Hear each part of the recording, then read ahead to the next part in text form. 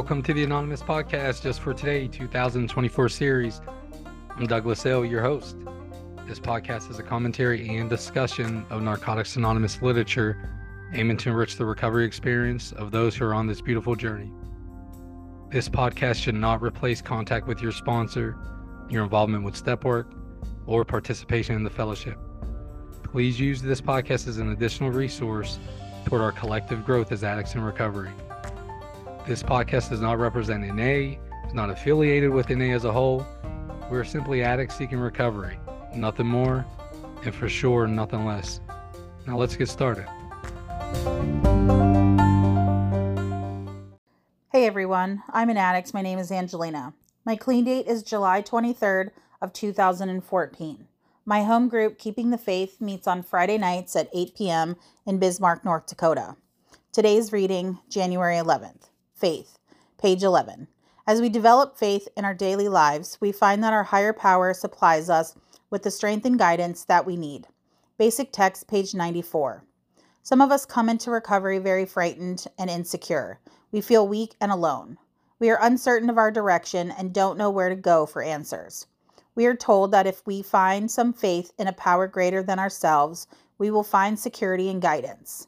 We want that feeling of safety and strength. But faith doesn't come overnight. It takes time and effort to grow. The seed is planted when we ask our higher power for help and then acknowledge the source of our help when it comes. We nurture the tiny seed of faith with the sunlight of our prayers each day. Our faith grows, a reward for living life on its own terms. One day we realize our faith has become like a huge spreading tree. It doesn't stop the storms of life, but we know that we are safe in its shelter. Just for today, I know that faith in my higher power will not calm the storms of my life, but it will calm my heart. I will let my faith shelter me in times of trouble. All right, welcome back, everyone. January 11th, Faith.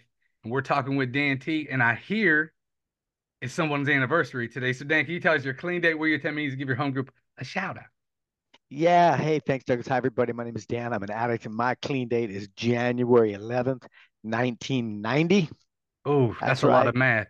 That's 34 years. Oof. 34 years. So it's a miracle. It's a blessing. My home group is the Journey Within group in Narcotics Anonymous. We meet Sunday, and I recover in the American River area of Narcotics Anonymous, which is in the Sacramento Valley. That's Jennifer's home group too, isn't it? It is. Jen's here the same. Yeah, that's right. It is. Yeah, she always tells me, man, what do you guys say? Don't be a pussy. Yeah. Sometimes that's the motivation we need. You never know. Sometimes, sometimes it comes from a loving place. Let's just say that. Right. So Dan, so happy anniversary. Thank Congratulations, man. So what are your thoughts, Faith? Faith, I did the reading today, and it's really interesting, and I love our literature. There are two things that really stuck out to me, Douglas, and one is where it talked about that we nurture the tiny seed of faith with the sunlight of our prayers each day. I thought that was really poignant and beautiful, and it's been true for me, just like most of our literature, is that the more I think about God or invest time into God, or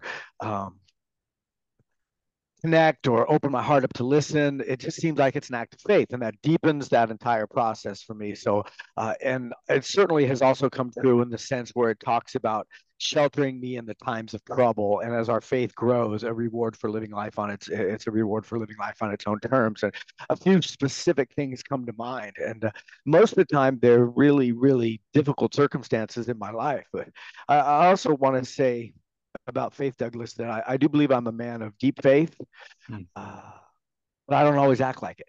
And I think that's the human experience, right? Is that my default is insecurity and fear and control and manipulation, and that's kind of my automatic go-to. So it really sometimes is a recognition that I'm doing those things, or I'm feeling a certain way, and then choosing faith, choosing to lean into my higher power. So the more time I invest in that. Let me dig in on that point right there too, because the secondary feeling that I feel in those, and I would agree. I feel like I have deep faith. My third step is alive and present throughout my day. In when our default does, and I agree with you, man. My default is kind of Jen sums it up the best when she talks about I'm inherently bad. I deserve all these things that happen. That, like, that default setting, that negative narrative that kind of runs there. When we are aware that's happening, do you ever feel like oh, there's something wrong with my faith because I'm feeling that way, or there's something wrong with my program. Why, or why do I still wrestle with that? Because I do, man. Like when it hits me like that, my secondary thought is like, am I doing something really fucked up in my program? Like why, I've been clean since 2000, work steps, helping people, doing what you're telling me to do. Am I still fucking broken like this?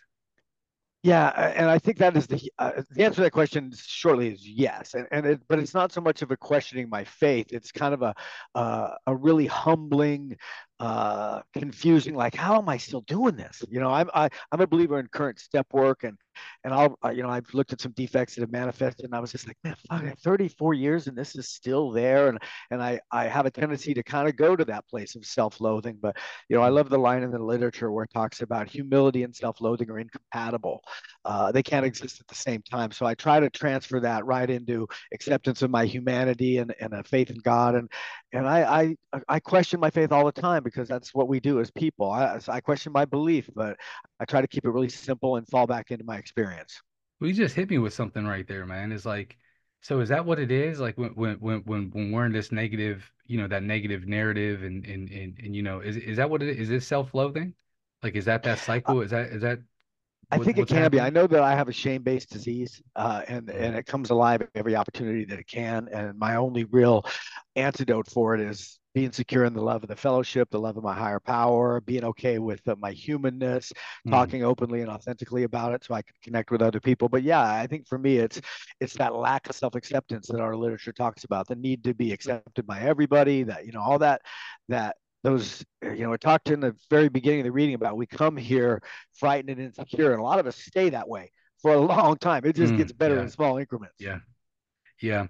And sometimes I place an expectation on myself too when I find myself, like frightened and insecure in different ways or whatever. When I find myself looking outside, the big three for me, food, sex, and money in whatever form, that takes to kind of fix that.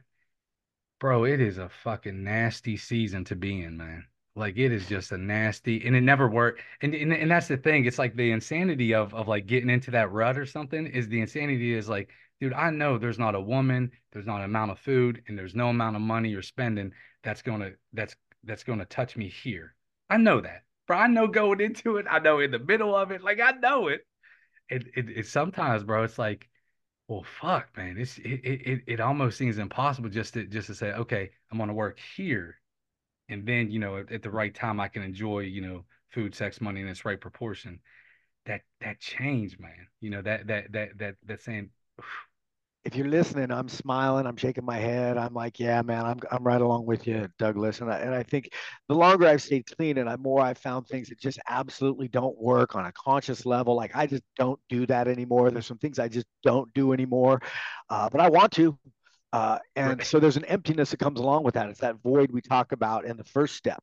You know, but Mm. there are still some things I go to comfort that aren't healthy for me, and I just have to be patient with myself, man. And I think I have yet to meet anybody that does this thing perfectly and, doesn't sit down and disappear in a bowl of ice cream every once in a while or veg out on some show for 3 days straight. I just, and if I meet that person, I'd like to sit down with them and, see what that's all See what the about because I'm guru not has there. the yeah, right. Yeah, and so I want to hit on this before our episode ends is you started off the episode really like jumping in and talking about deep faith and this connection with God and or however the higher power looks for you. Do you where are you at with sharing about that like in meetings? And I say that with the backdrop of it almost seems like the last handful of years it's a little bit easier to share about hey and I say this very lovingly, so if atheists are that it's all good and stuff. It almost seems like it's easier to share about I'm an atheist, there is no God, this and that in a meeting than to say something like you're talking about is like, hey, my faith gets me through this, and a day at a time I strengthen my faith. Where you at with that, Dan? Like, can you share openly about your faith in meetings? Yeah, it depends on the meeting, man. It really does, because I think there's still that little boy that wants to be part of the cool kids club, and if I go to a meeting whose vibe is very thick with small G God people or atheist people, I keep it very general. So but sometimes I really can. And I'm trying to lean more towards who I really am. I think that people understand that there's as many beliefs as there are higher powers, that we all have that right, and that we're going to share from that perspective and that we're allowed to. So I'm trying to get better.